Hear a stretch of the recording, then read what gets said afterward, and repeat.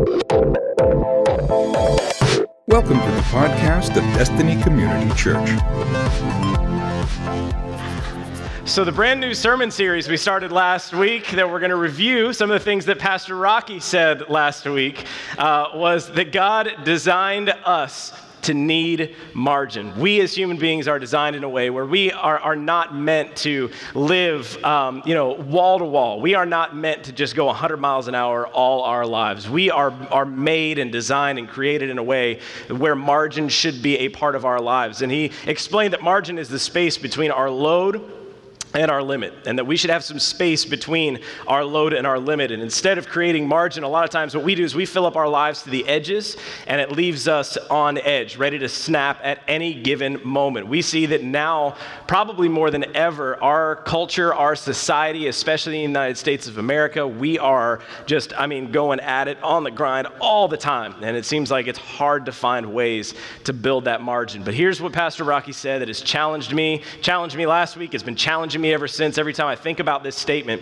because I know how true it is, he said that you are selfish in whatever area you do not create margin in. You're selfish in whatever area of your life there is no margin. And that's hard to hear because, first of all, we don't like being called selfish, but it's hard to hear because it is so true. When we don't allow moments and space in our lives, when our lives are so busy that we don't have any time for anything at all and we have zero margin, when God wants to speak to us, when God wants to do something through us, there's no room for him to move. And so it is important for us to have space in our lives. We've got to have margin. And this whole idea is centered around the idea of Sabbath. And I want to introduce myself officially because I just always kind of assume that everybody knows who I am. But some of you just know me as the guy that gets up at the end of service, and then when I start speaking, you're almost out the door. So I'm the guy you like to see, I guess. I don't know. But my name's Andrew. I'm the administrative pastor here at DCC. I've been here on staff for almost 10 years now, and my wife is the beautiful woman that was bouncing up and down a lot, playing the guitar right here, you have more fans than I do. Literally just one. Like, I have 0, you have 1, but, it's 100% more than I do. And we've been married 10 years last March, and so we have 2 kids. We have a 6-year-old daughter named Riley, and we have next month our son Lincoln will be a year old, which is crazy to me to think about because he was just born yesterday, so I don't know how that happens. And all of you that I talk to, that I start talking about our kids, and they're like, just don't blink, it goes so fast. Stop telling me that, it hurts my feelings, okay? So just let me live in my naive world that she's going to be 6 forever, and he's going to be not even 1 forever. But being a dad is amazing. Being a dad is like the best and hardest thing that I've ever done in my entire life. Parents, you know what I'm talking about. And it's been really interesting in our home to see this play out because what we have found, my wife and I have found that as we look at our kids, we realize that there is this balance of personalities in our home. As our son is starting to get a little bit older and develop somewhat of a personality, as much of a personality as an 11-month-old can have. But there's this balance because, you see, myself and my wife, we are very different. We are, personality-wise, we could probably not be any further away from each other. I am, kind of just right down the line. I'm kind of just chill, and you saw her. So you see what... No lie. Somebody told me recently, they're like, I really like to watch you and your wife stand next to each other on the front row during music on Sundays because the person was like, she's bounced up and down. She's going everywhere. He's like, I think she's going to hit you sometimes. I don't know what's like flailing around. And you're just so serious and stoic, just kind of saying, I'm like, don't judge my worship. You don't know me. I'm just kidding. I didn't say that, but...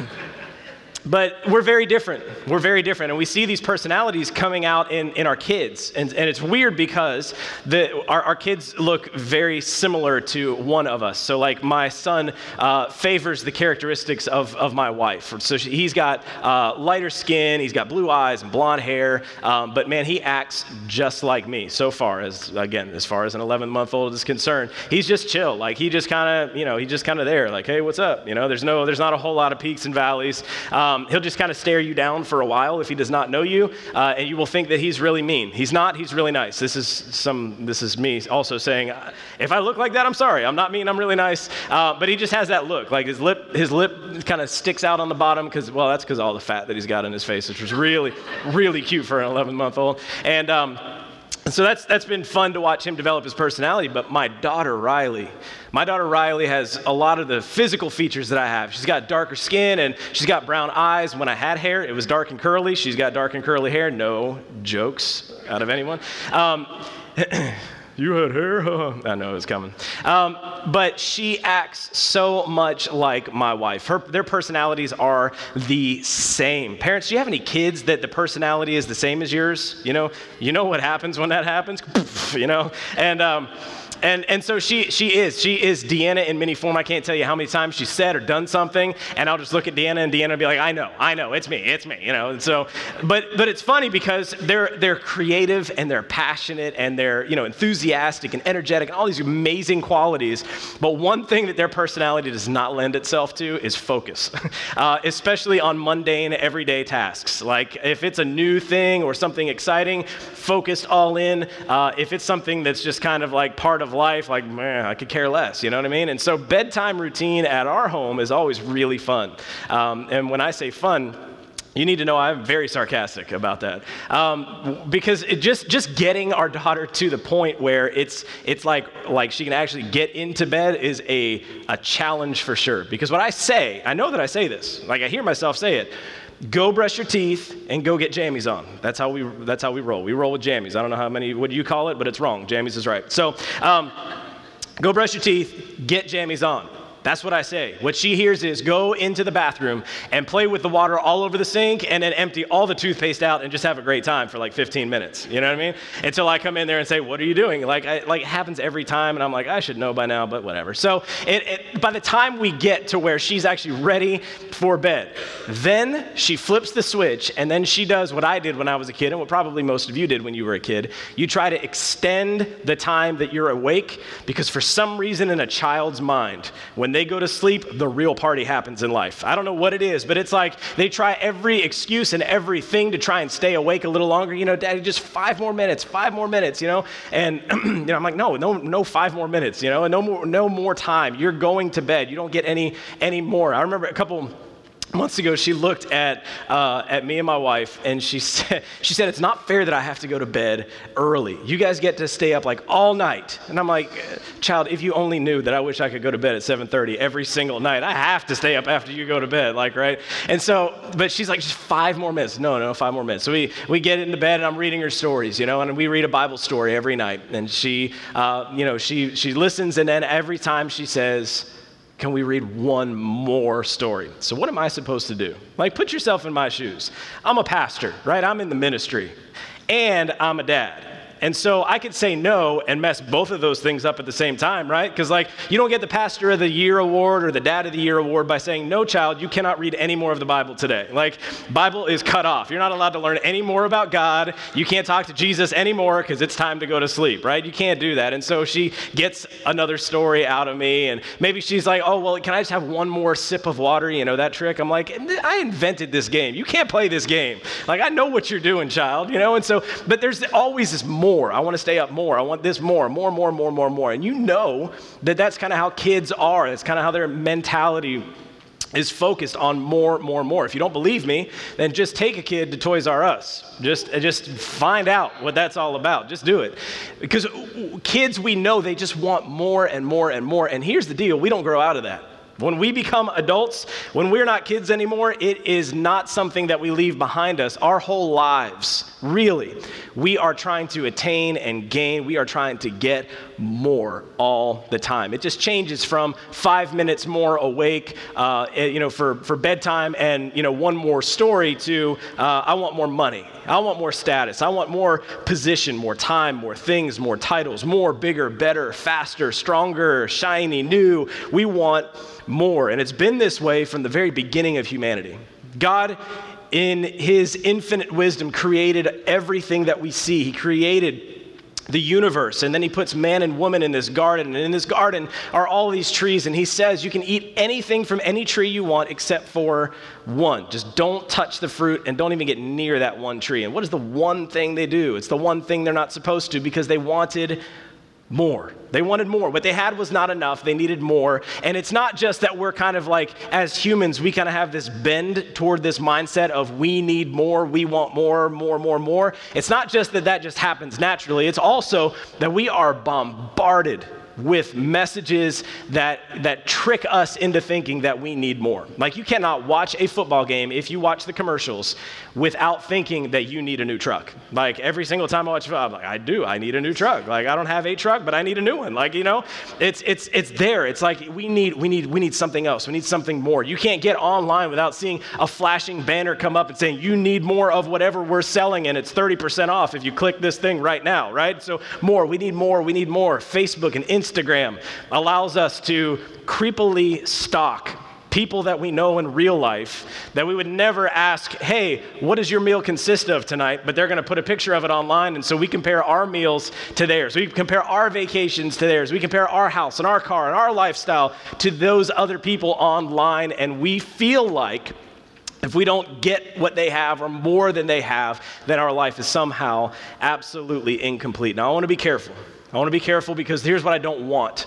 I don't want you to walk out of here and say, Pastor Andrew's just telling me that if I want anything new or nice, that it's somehow a sin. That's not what I'm saying. I'm not saying that if you want a new truck that it's a sin. I'm not saying that if you want a new house or a bigger this or a nicer this or a shiny or whatever, I'm not saying that's a sin. As long as the thing itself is not sinful, there's no sin in wanting better things, newer things, other things. There's no sin in wanting more. However, where this becomes a slippery slope is when we start to believe that whatever it is that we want more of, that thing will make us happy. Amen. That's a slippery slope because we all know that that's not true. I said that and you're like, yeah, no joke. We all know that, but do we act like we know that? Because a lot of us live our lives in ways that we forget that constantly. Like, I think we feel like if I get more of this, then I'll be happy. Then I'll be fulfilled. Then I'll be, settled in life. Then I'll be content if I just get this, get more. And we convince ourselves that we need more. And the problem is that when we convince ourselves that we need more of whatever it is that we think we need more of, we go and we get it. We attain it. We achieve it somehow, some way.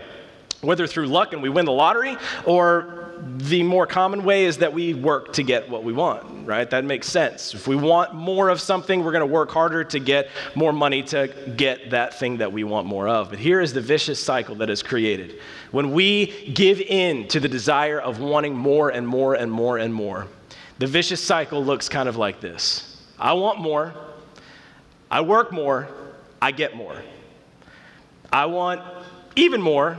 I work even more, I get even more. I want even more than that, I work even more than that, I get even more than that. And so it's just this cycle that you get caught in. And by the time you look around, you are so consumed with work and with trying to just get and consume everything around you that you can to get more and more and more. You have zero margin in your life. Sabbath does not exist. You're worn out, you're tired, you're unhappy, and you're really no good to anybody. Because what happens is when we get caught in this vicious cycle of work more, want more, get more, we find ourselves unhappy. We find ourselves without any margin at all. Here's the great news. You ready? You want some good news? Because I've pretty much depressed everybody so far, right? The good news is there's a cure. There's a cure. There is a cure for this addiction that we have to get more things, more stuff. There is a cure. The problem is it's not easy, and so most of us, we don't stick at it very long. But the cure is margin. The cure is Sabbath, because Sabbath is in direct opposition with the idea that we need more. Sabbath is exactly on the other side of the world of more. So if this is, I want more, I need all this stuff, Sabbath says, no, I don't need a bunch of things. What I need to do, I need to rest. I need to rest, and I need to put my faith in a God who can provide whatever it is that I think that I need, and whatever it is that He wants to provide for me. And so today, just with the few minutes that we have to this morning, I want to take a little bit of time investigating and looking at Sabbath and how it came to be and how it really started in humanity. And so we're going to go all the way back to the book of Exodus, chapter 20, and we're going to start in verse 8. So Exodus 20 and verse 8 is where we're going to start.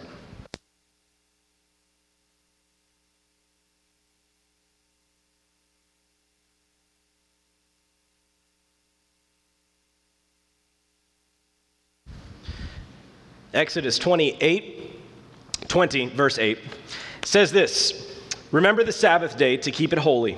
6 days you shall labor and do all your work, but the seventh day is a Sabbath to the Lord your God.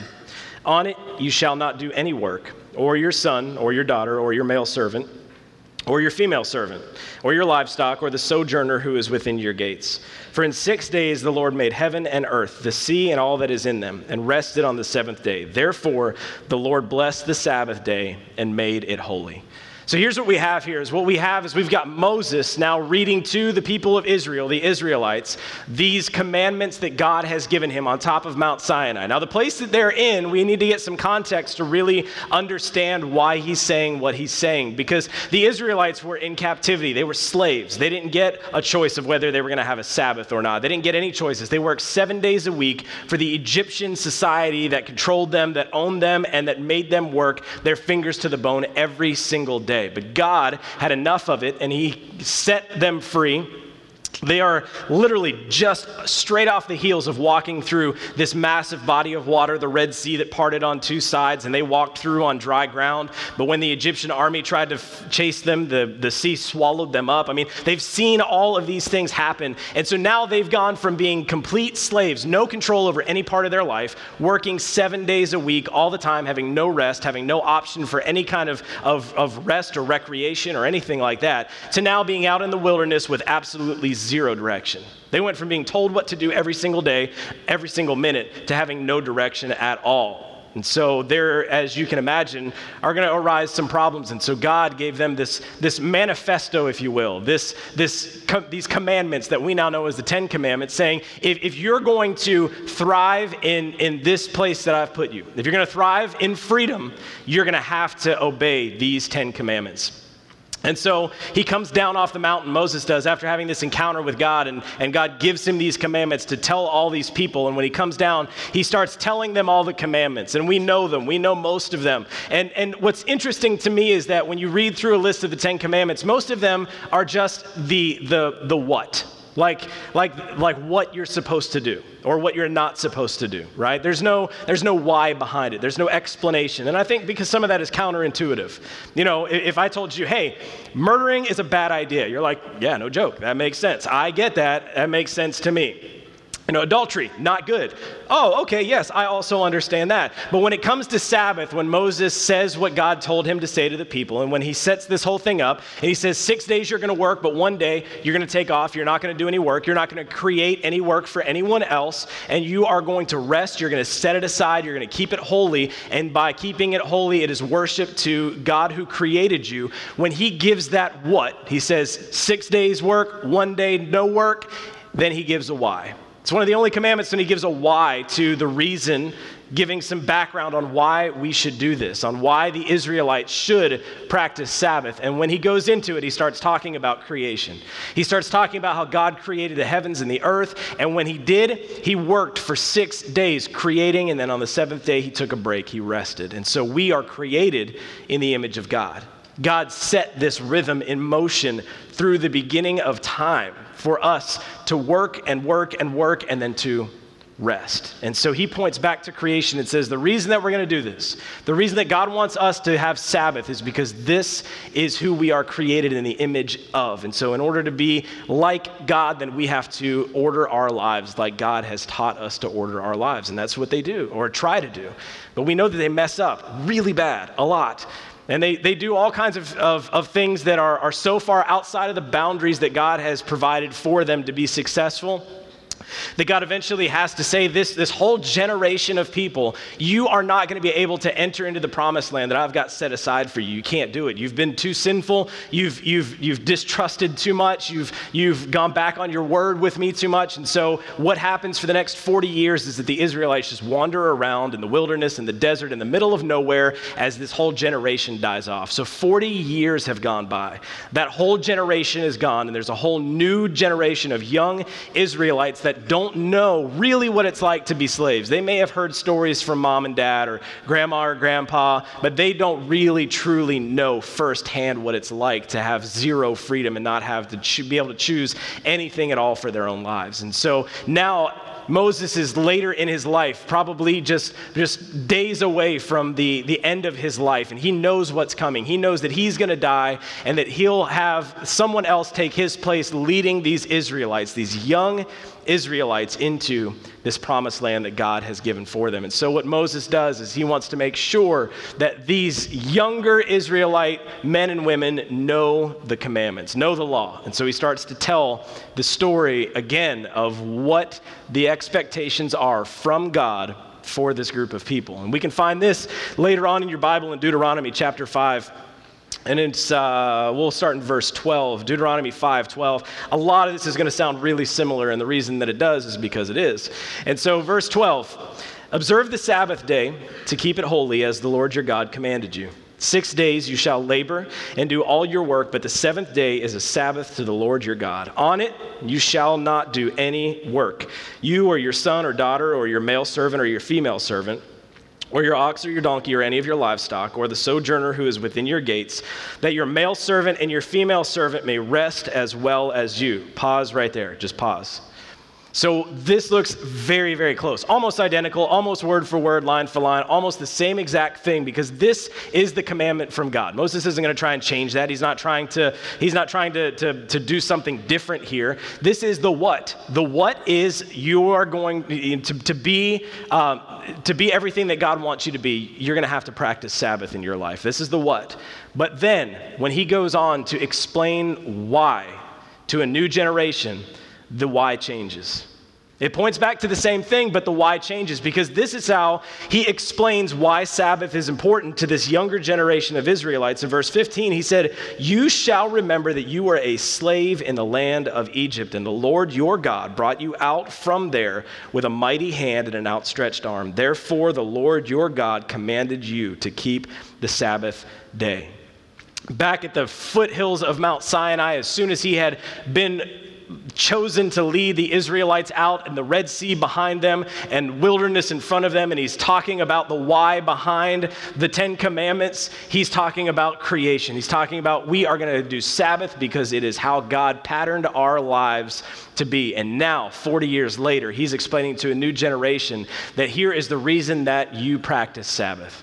Because if you don't practice Sabbath, essentially what Moses is saying is, it's the same thing as being back in Egypt. It's the same thing as being a slave. Should you choose not to practice Sabbath, should you choose to work 7 full days a week and give yourself no rest and not put one day aside to worship, not put one day aside as holy, not put one day aside to say, God, you are in control of it all and you can do more in one day than I can do in a whole week. If we don't do that, what Moses is saying is, it is basically like you are submitting yourself to slavery, but not slavery to a people group, not slavery to the Egyptians anymore, but you are becoming a slave to more. You have chained yourself. If you choose to go against what God wants you to do for Sabbath, you've chained yourself to slavery to more. Because what the Israelites were in the world where they were in when they were slaves in Egypt, their whole slavery was really just there so that they could build storehouses for all of the riches that the Egyptians couldn't fit in their own places in other places. They were there because of this desire for more, a whole society, a whole culture of Egyptians. That's all they wanted was more. And so it created this environment where slavery was the only way to achieve more. And so when Moses says this, he knows exactly what he's saying. It's controversial. It's messed up, to be really honest. But who would know better than Moses, who saw it firsthand while he's telling all of these people that have only heard stories about him? So he's saying, listen, if you choose not to Shabbat, if you choose not to practice Sabbath in your life, then essentially what you're doing is you are making yourself a slave to more. The constant, unchecked pursuit of more is slavery. It makes us a slave to the things that we actually attain.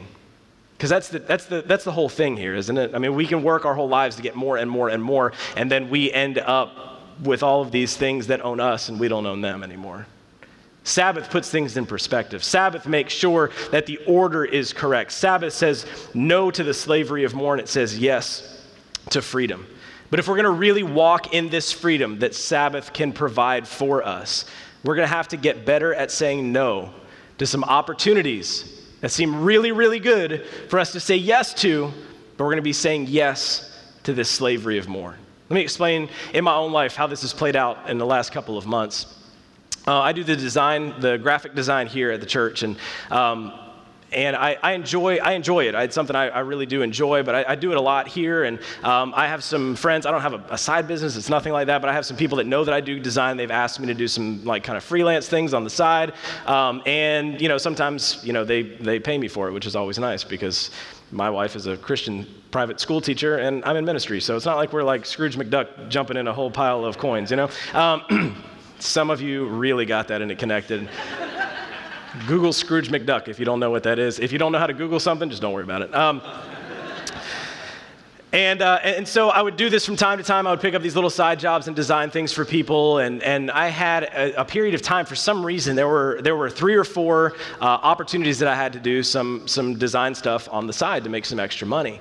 And initially I just wanted to say yes because I'm like, it's extra money. Who's going to turn down extra money, And so, but I took a beat and I just kind of stepped back from the whole thing, and I really just took a self-evaluation. My life, margins, how busy was I? Do I have time for this? And I started really looking at things critically. We were in a time in our life, there was a lot of transition. We had just had our son, and so he was still an infant. My wife had just gone back to work. I was actually teaching a class at the same school where my children go and where my wife works. I was teaching one class 3 times a week in the mornings, a Bible class for 8th graders. And so I started looking at all these things, and I realized that my margins, if I would add anything to my plate, things would start spilling over.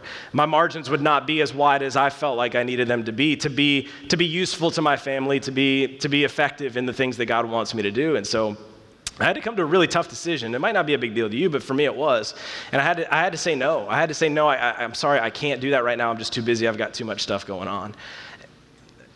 To be really, really honest, can I just be really honest with you guys? You didn't say yes, so I guess not. All right, we'll move on. I'm going to lie to you guys then for the rest of the time. That's what I get for asking a rhetorical question. But so I was not conflicted in my motives for the money at all, honestly. I mean, it would have been nice to have, but it wasn't like I needed that money to pay this bill this week or else something bad was going to happen. We're not in that place in life, and so it wasn't about the money. To me, my needing more was more about approval. I hate to disappoint people. I hate to let people down. I hate it. And so I felt like if I said no to somebody that asked me to do something for them, even if they were paying me, I felt like I was letting them down. I felt like, okay, I need to say yes because I need to come through for this person. And it was really, really difficult. It really was. But here's what I figured out in my life. If I'm going to start saying no to more, which is this disease, it's this desire that we want more, right? In any area, if I'm going to say no to more, then I figured out I'm going to disappoint some people. I figured that out. If you're going to make a choice to add some margin to your life, you are absolutely going to disappoint some people because you're going to have to say no to some opportunities that might be fine. It might not be anything bad, but it just might not be for you. It might not be the right time for you. And so you're going to have some conversations where you're saying no to people that have influence over your job. You might have opportunities come up at your job to advance in ways that would be fantastic financially for you, but it would take all the time away that you would have, and you would have zero margin, and you might have to find yourself in a place saying no to someone who kind of controls your fate in your job or in your career. You may find yourself in places where it gets really, really hard to say no to some opportunities. But when we say no to more, we disappoint people. But here's what I've figured out in my life is that I would rather disappoint people. I would absolutely every day rather disappoint people and please God. Amen. I would rather disappoint every single person in this room. Not that I want to, but I would rather disappoint all of you if it meant that I would please God with my actions and my choices and the way that I live my life.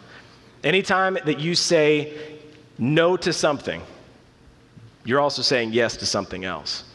And here's what I found in that time in my life when I was saying no to some of these outside side jobs that I could have taken up, is I found that when I said no to that, I was saying yes to things subconsciously. It wasn't necessarily on purpose, but anytime you make a choice, you're saying no to something, saying yes to something else. And so I said no to designing something on a Friday night when I would usually have off, and then that gave me an opportunity to say yes to have a date night with my wife.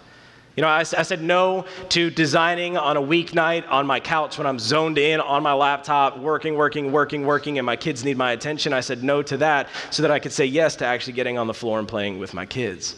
When we say no to things, it opens us up to be able to say yes to the things in our lives that really matter. Every time we say no to something, we allow ourselves to say yes to something else. And I don't know what that means for you in your life. I don't know what you're going to have to start saying no to or no about. It's not going to be easy. It's not going to be fun, but I promise you, when you say no to those things, it allows you to say yes to other things. When we say no to more, we say yes to margin. When we say no to this constant feeling like we have to have more, then we are saying yes to margin. And here's the reason that this is so hard.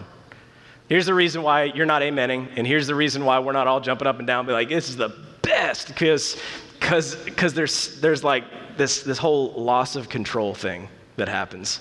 When we talk about creating margin, when we talk about Sabbath especially, we're talking about trusting God. We're talking about there's one day this week that I'm not going to do anything that can necessarily profit me in a way where I can get more stuff. And so I'm going to have to really just trust that God's going to come through for me. I'm going to have to trust that God's going to be able to do in one day that I give him. He's going to be able to do more than in 7 days that I just work and grind. It's just that I'm going to have to trust. And it's so hard to do that. It's so hard to do that, but it becomes easier to do that when we understand the God that we are surrendering that day to. Because it says in 2 Corinthians 9:8, it says, God can bless you with everything you need, and you will always have more. Everybody say more. More than enough to do all kinds of good things for others. You see, until you believe that God is more than enough, more will never be enough. Until you believe that God is who he says he is, until you believe this scripture right here that God is a God of more than enough, then the more that you get, it will never be enough. You will always be dissatisfied. You will always be unhappy. You will always be reaching for the next thing and stretching for something else and trying to get more because it's never going to satisfy you. But when we rest on the Sabbath and when we create margin, then we're saying, okay, God, you know what? I'm not trying to get this for myself. I'm just trusting that you're going to provide for me whatever it is that you think that I need or what would be best for me. Now, I'm not suggesting we do this every day. That's not what Sabbath is about. It doesn't say just sit around for 7 days and then hope something great happens to you. No, God is a God of work. God worked for 6 days. It's up to us to work those days. But when it comes time to rest, we need to trust that he is more than enough. And we can just let go of this idea of getting more and more and more and more. Sabbath is all about believing, I don't need more. I just need God. That's what it really comes down to. Sabbath is about believing that I don't need more of whatever it is that I think I need. I just need more of God. I love this scripture. It stood out to me so much as I've been preparing for this sermon. Galatians 4:7 says this, so you are no longer a slave, but God's child. And since you are his child, God has made you also an heir. I want to read it again. So you are no longer a slave. You're not a slave anymore. You're not a slave to more. You don't have to buy into what society tells you. You don't have to buy into the commercials. You don't have to buy into that idea that you need all these things to be happy or to be something that you're not, or to retain some status in life that'll make you complete. You're not a slave, but you're God's child. And since you're his child, God has made you also an heir.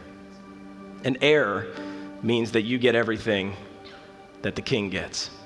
A son, a daughter of the king, son, a daughter of royalty, they're in the line. And so when everything gets passed down, it gets passed down to that heir. And so as we think about our lives and we think about creating margin, and we think about trying to just get more and more and more and more, what if we put it in this context? That if we just try and get more, we're putting ourselves into slavery for more. But if we choose to create margin, if we choose Sabbath, then that means that we're recognizing that we are sons and that we are daughters of the Most High King. And if there's ever a need that we have, do we really think that he can't come through?